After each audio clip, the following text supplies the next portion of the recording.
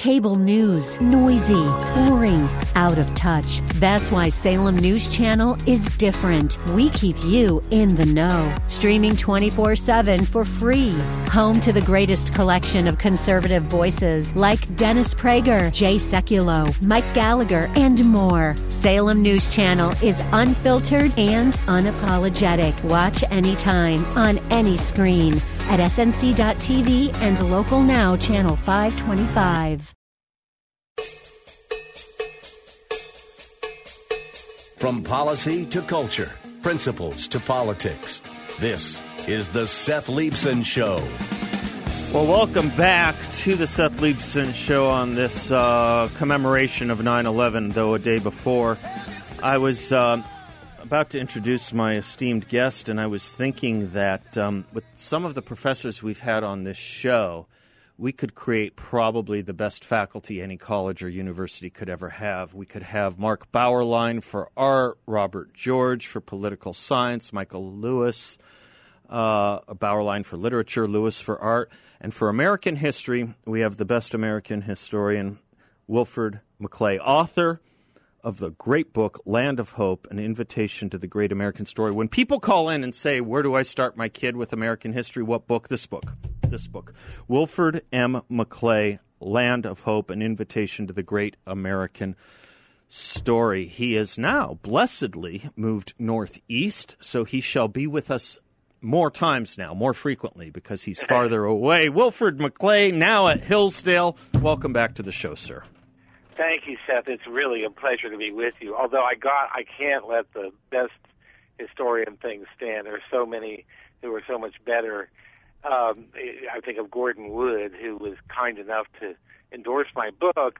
But he's probably the greatest. You don't have to let it stand, but I will let it stand. How's that? Right. I will tell you something just before we get into this. That I've just been working on a young readers edition of Land of Hope, which is really for kind of K through 5 or 6. Good. Really, not K, but fifth grade in many states, or sixth grade is when kids first have an introduction to American history. And so I was wondering. Yeah. I was going to get your sense of where you could start a young adult or child with the book Land of Hope that's out now, Land of Hope, An Invitation. Yeah. And I think, Professor McClay, I think it. I mean, it works for me, and I'm in my 50s. But I think it could work. I don't see why it couldn't work for someone really in the 3rd or 4th grade. It's possible. Some people do. Some homeschoolers who have these really kids with their sort of, jackrabbit intellects. Yeah. They can handle it. But I think I've worked very hard with the Young Readers Edition to try to bring the reading level within range of non-genius. No, wonderful. I'm glad to do it because there are different things that grab different ages, minds, and souls. Yes, and it's actually been a great exercise because it sort of forced me, as Land of Hope did, to really distill down the essential story, and not be tempted by all the little side things and all the displays of erudition and right. And no, it's hard to stay on that rail. Of course, you bet. Yeah. So it's been a great discipline, and I'm excited about it. We got the page proofs back, and so we're putting it together. We hope it'll be out in January. This Young Readers Edition. So, good. Well, I can tell you, if Phoenix is a sample of any kind, parents here would be clamoring for it, and we'll do our best to get it to as many hands as possible.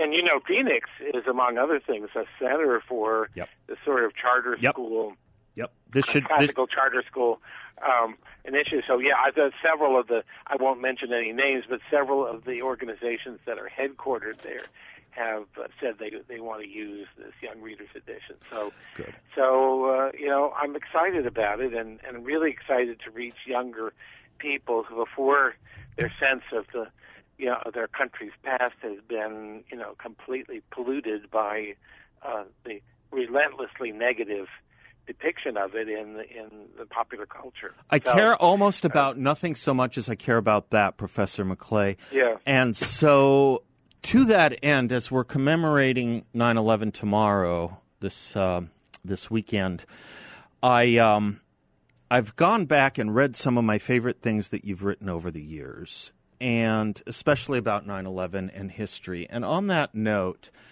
since you're a historian who cares about memory and I'm a talk show host who cares about memory, I'm going to quote you about memory and tell me and our audience. Things I don't remember. That's fine. That's fine. I can't remember that. Well, see, this is where our friend Dennis Prager is right. Repetition is the essence of pedagogy, right? Yeah, even for he's right. Okay.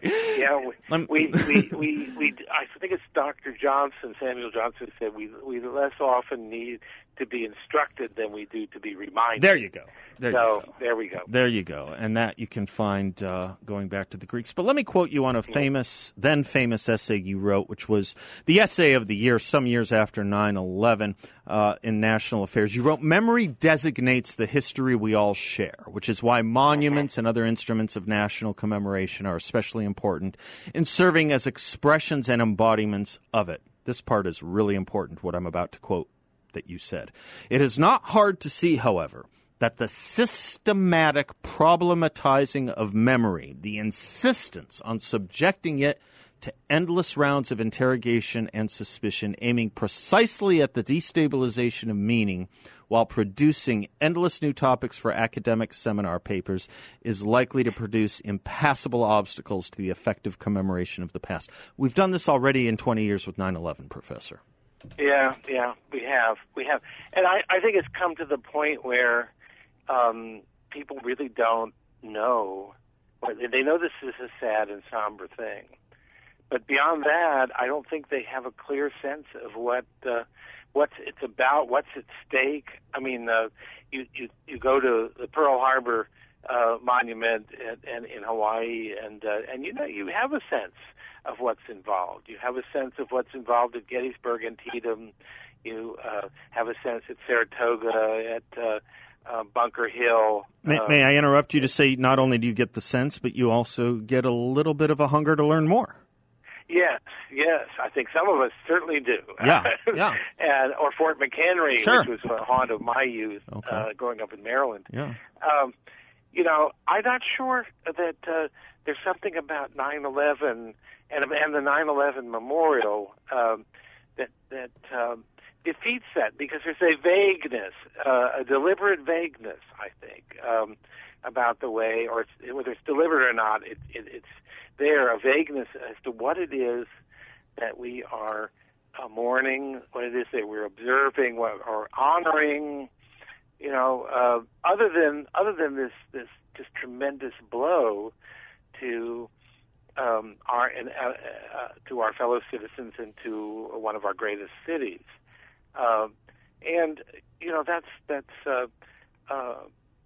That's all well and good, I guess, but I think we need something more. All of those other things I listed.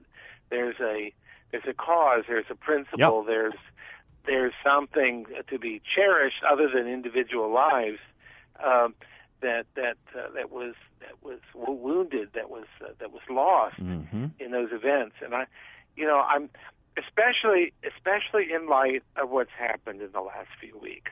Yes, I know. This is what makes it all the more eerie. Yeah, go with that if you like. It does. And I'm not sure exactly what to say about it, except that I think the destabilization of meaning that you alluded to in what you read has really come to roost on this. So that you remember, not long after the attacks, and then the invasion of Afghanistan, and then maybe Iraq later, there was this cliche, and it became a joke, but that if we stop shopping, the terrorists will have won. Right. If we allow this infringement on our civil liberties, the terrorists will have won. I remember it well. Yeah. And I say it was a sort of serious point. Yeah. And then after a while, it just became a joke. Saturday Night Live kind of line. Well, what do we say now? Yeah. Right. Do we say, well, the terrorists did win?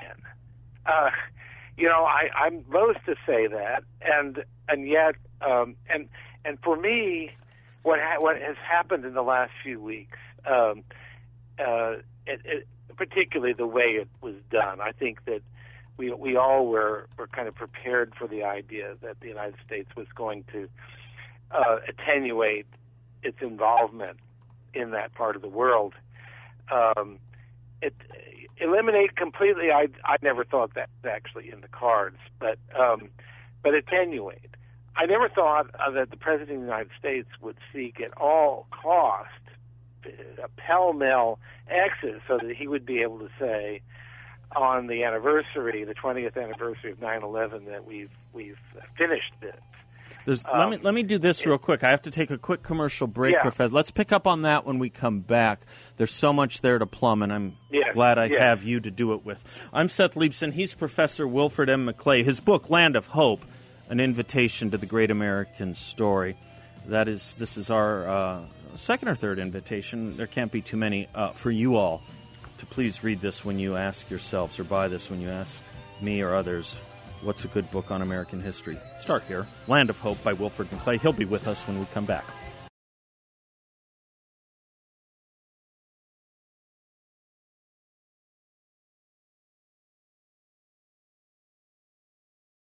Welcome back to the Seth Leibsohn Show. Wilfred McClay, Professor Wilfred McClay, Hillsdale, from Hillsdale, is our guest. We're talking about the commemoration of 9/11, obviously, the anniversary of which will be tomorrow, the 20-year anniversary. Professor, there are so many things in here, ironies of history. You mentioned something I wanted to just weigh in on, if I could, for a second with you, when you talked about we hate to say such things as it looks like maybe the terrorists did win. And we choke on that as we Absolutely. should, right? We choke on that. We choke on it, but we confront. What was that line in Richard III where the Queen said, "Say they are not slain, but slain they are, dead they are," something like that. You can deny it, but I'm supposing someone in your profession is tired of hearing the quote that those who refuse to learn the lessons of history will be condemned to repeating them. But this is that example, isn't it? This is it. Yeah. Well, one of my colleagues here, I'm honored to call him a colleague, is Mark Moyer. Oh, yeah. Who's written, one of the best books on Vietnam, and the title is Forsaken Victory. Yep. And, that's one way of looking at this, is that we accomplished what we set out to do. And we really could have maintained, I think this is sort of my position, is we could have maintained a small garrison strategically placed that would serve our national interests without, I think the great mistake that we made was thinking we could transform the culture of that part of the world and nation build. This was something that the early George W. Bush understood. No, and I think you're right. But I think what we've done with this country is kind of what happened in a sense too with the nation's commitment to the fight. You write in your book, in your history book, The Land of Hope, you talk about the importance of meaning. For the human animal, meaning is not a luxury; it's a necessity. Yes. And I think people support, the studies I've read, Corey Dauber, et cetera, say people will support any kind of war, including with lots of body bags, if they understand the mission and the meaning and the purpose. Yes. And I wonder if we have that problem in America right now, mission, meaning, and purpose. Yes. I know. I think that's right. And I think that in that sense, this commemoration is as hard as it is. And, I'm still reeling from all this, that this is, I can't think of anything since 9/11 itself, or maybe the failed Iranian rescue mission. Desert One, Desert One. Yeah. That was a real gut punch, and I was a much younger man then, but I didn't believe this could happen to my country, so this is a gut punch for me. What's happened? The humiliation of it, the shame of it, which is that I feel ashamed. And I don't want to go on and on about my emotional response, but I just think that there are a lot of people who feel this way, who feel, and people who served, there's just no comprehension, I think, of what this means to them. Particularly, most of the ones I know absolutely reject the notion that this was a waste and meaningless. People who've lost limbs, who've been forever, damaged, whether by PTSD or by some other injury, they're not willing to accede to the idea that what they did was for naught. But we need to really think now and in a way that reflects an understanding of what's at stake. Let's stick it and what we might have done differently. Yeah, let's think about that for a second from the lens of your view as a professor of history, professor and student of history, Dr. McClay. Let's think about it this way: after 9/11, like immediately after, like September 12th, I thought maybe a lot of the nonsense that we got in academia, a lot of the pseudo-sophisticated arguments about morality, certainly about America being an evil country, I thought that would dissipate. I thought it would disappear because we saw what real evil and real depredation and real barbarism was. And it didn't. In fact, it got worse here. The self-critique, or as you put it, the subjecting ourselves to rounds of interrogation of suspicion, it got worse, almost to a point where America, as America sees itself, thinks less of itself today than it did on September 10th. Do you worry about that? Yeah, absolutely. And actually, you'll remember that immediately after 9/11, there was this kind of rallying of patriotic sentiment. People were waving flags in Greenwich Village and things that you wouldn't expect. Right. And Neil Young did a song, "Let's Roll." Yeah, that's right. That's right. To be succeeded a few years later by "Let's Impeach the President." That's right. That's right. So that tells it all there. Yeah. That succession of things. But look, I think what's really so tragic and in a way disgusting about all this is our internal conflicts are for us the be all and end all. So that even something that is that briefly we were able to convince ourselves that there are things happening outside of us could affect our national security, but we quickly turn to sort of transforming it into another element in the partisan struggle taking place in our country, so that everything it becomes a reflected image of that. Politics, ending at the water's edge. That's a thing of the past. So far gone. Yeah. So now there's another aspect of this that I want to just mention in passing, because I saw this morning Robert Kaplan, who's somebody I enormously I read his piece. Yes. Well, he said, and he said in the piece that, well, maybe this whole 9/11 business was a head fake of history, and meaning that, in fact, the notion that there's a kind of civilizational struggle going on, which is a lot of what we saw and interpreted at that time. That really, the real problem is China. Yeah. The real problem is Russia and China. Our old enemy and our new enemy, and the power politics entailed in our relations with them. I don't know that I agree with that. I respect Robert Kaplan a heck of a lot. So it's made me think that maybe this was a sort of odd diversion. Let me do this. Can I pick up with? Can I keep you a little longer? Can we hit this break? Absolutely. Yeah, let's pick up on that thesis of Kaplan's, because I have a thought I want to run by you on it, as well as you also share yours on the other side of this break. I'm Seth Leibsohn. He is Professor Wilfred McClay, now blessedly at Hillsdale. Another reason to go to Hillsdale. If you didn't have enough already, you now have extra reason. Lagniappe, I think, is the right word. Land of Hope is his book. It's the book you want on American history. We'll be right back.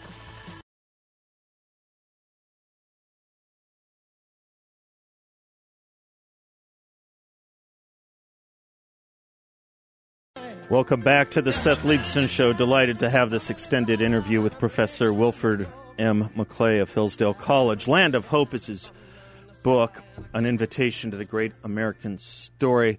We're talking about commemorating 9/11. Professor, you were talking about Robert Kaplan's recent essay, and he talks about a civilizational struggle. Feel free to continue that thought, and then I'd like to bounce one off you in respect to it.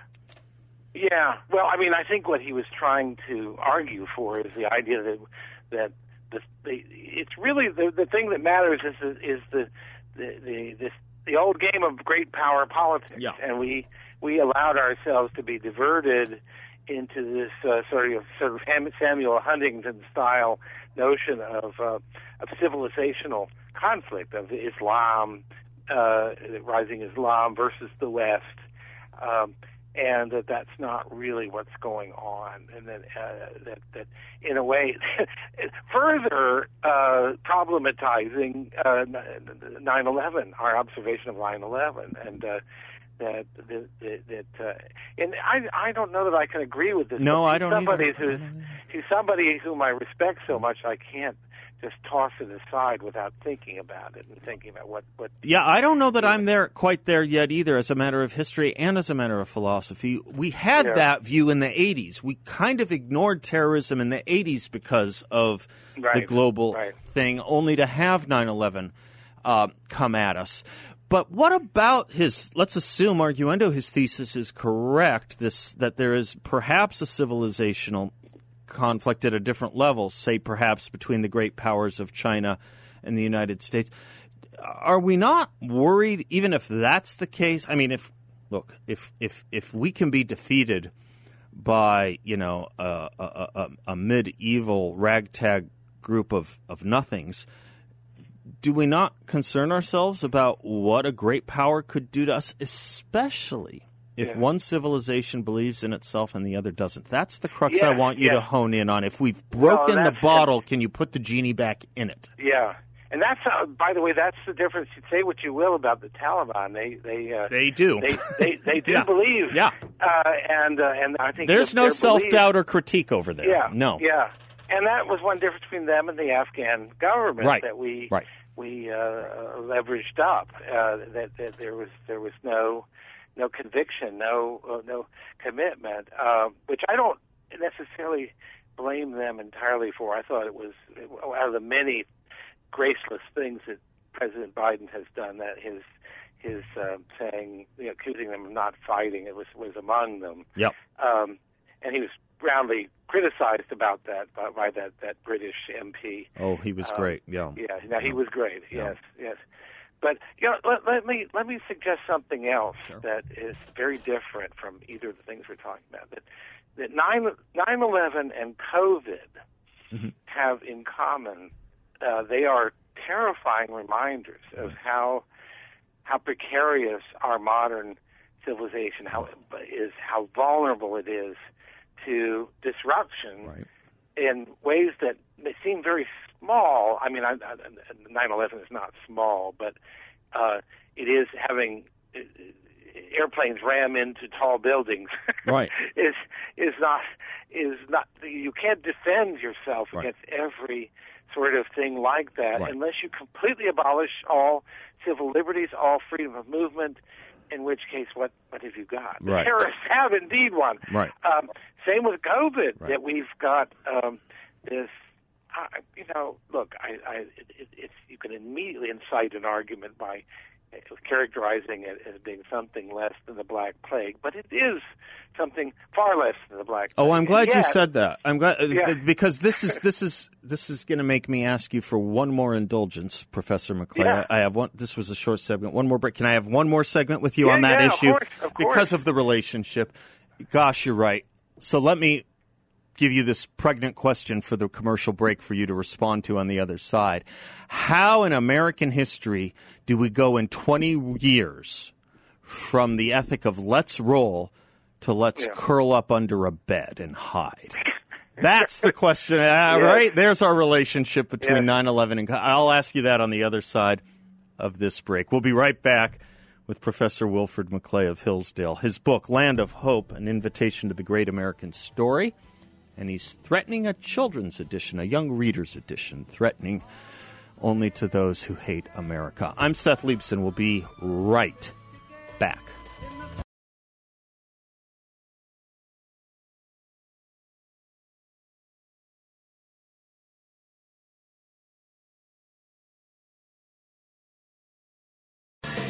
Welcome back to the Seth Leibsohn Show. I am Seth. We are delighted to have this extended special interview with Professor Wilfred McClay, author of Land of Hope, An Invitation to the Great American Story, the American textbook, history textbook you would want. Much more than a textbook, though. It doesn't read like a textbook, which is what's so wonderful about it. It is a great American story, second greatest story ever told as far as I'm concerned.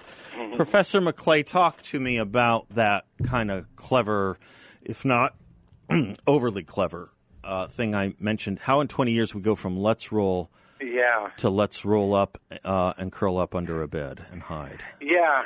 Well, I mean, I think it's partly the difficult. We've been prosperous for the most part. We've had some strange shocks. We've had the Great Recession was a sort of shocking experience that undermined a lot of people's confidence in our institutions. But one of the things that's happened is we are so preoccupied with our internal struggles that we don't see the world beyond us.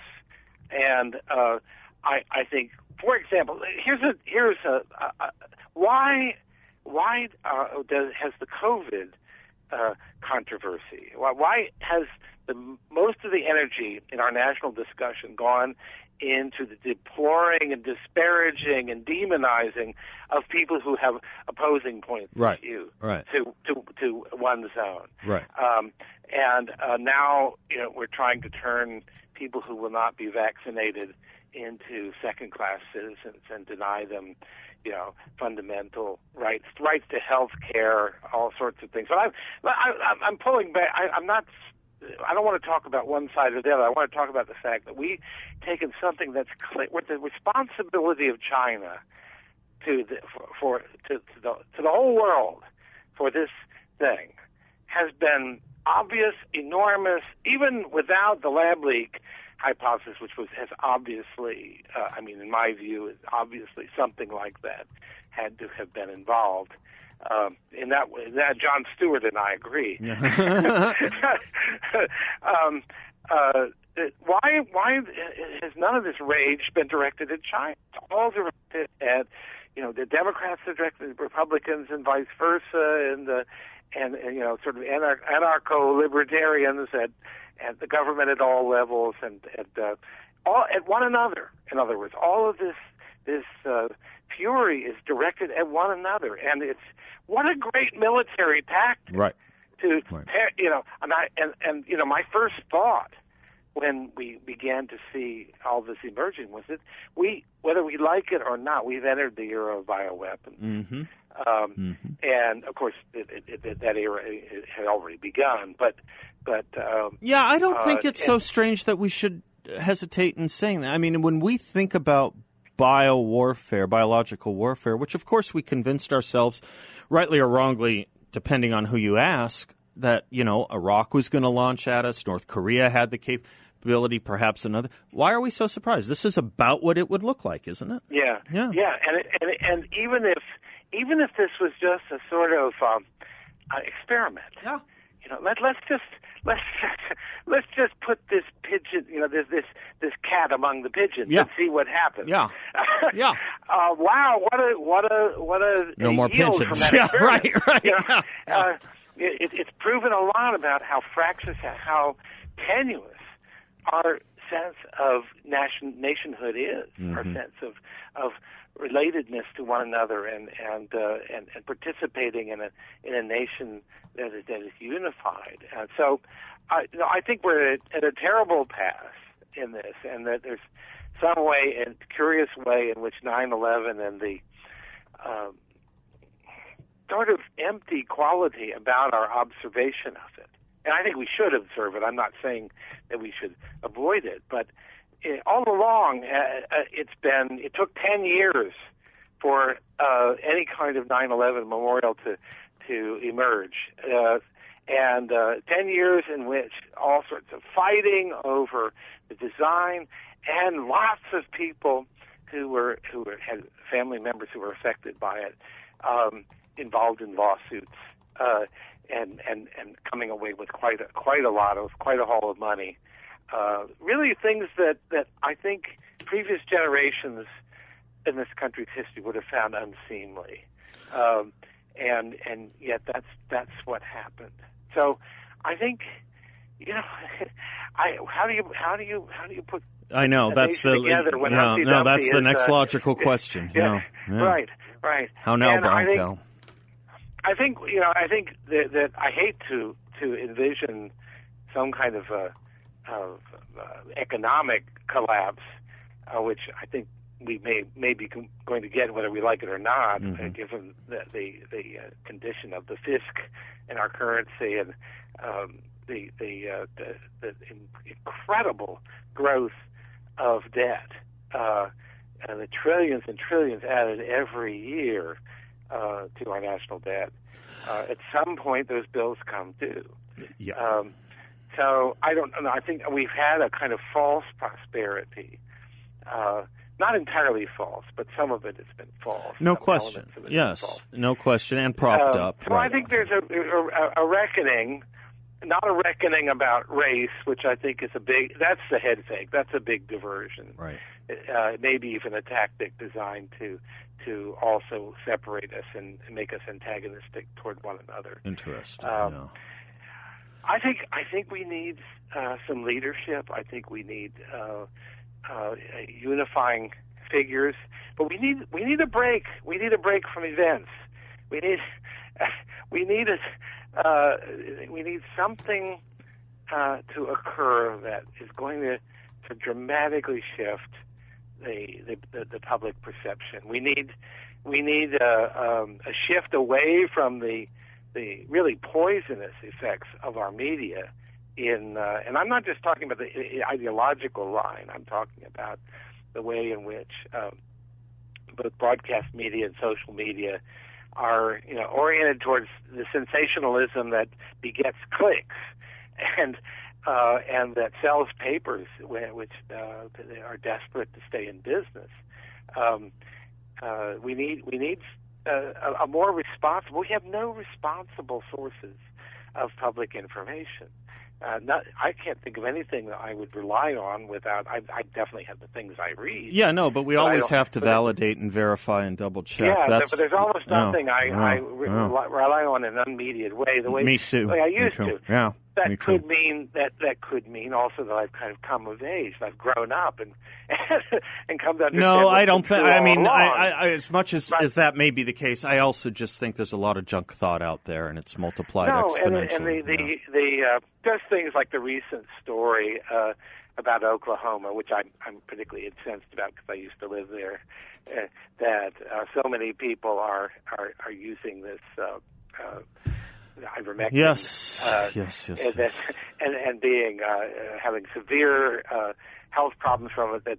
That hospitals are turning away people with gunshot wounds, and this is, Rachel Maddow apparently was the main person putting this out. Oh There's gosh, no truth to there's it no at all. truth to it at all whatsoever. A total lie, and she still has it up there. Last I checked. So this is. Here's how to fix it. It might take a few years, but everyone who buys Land of Hope. Run for school board. Run for school board where the decisions on your test. Yes. Professor McClay, you are a national treasure. I thank you for everything. So are you, and thank you. In fact, you are, and I'm not. You are, and I'm not. God bless you, Alphonse.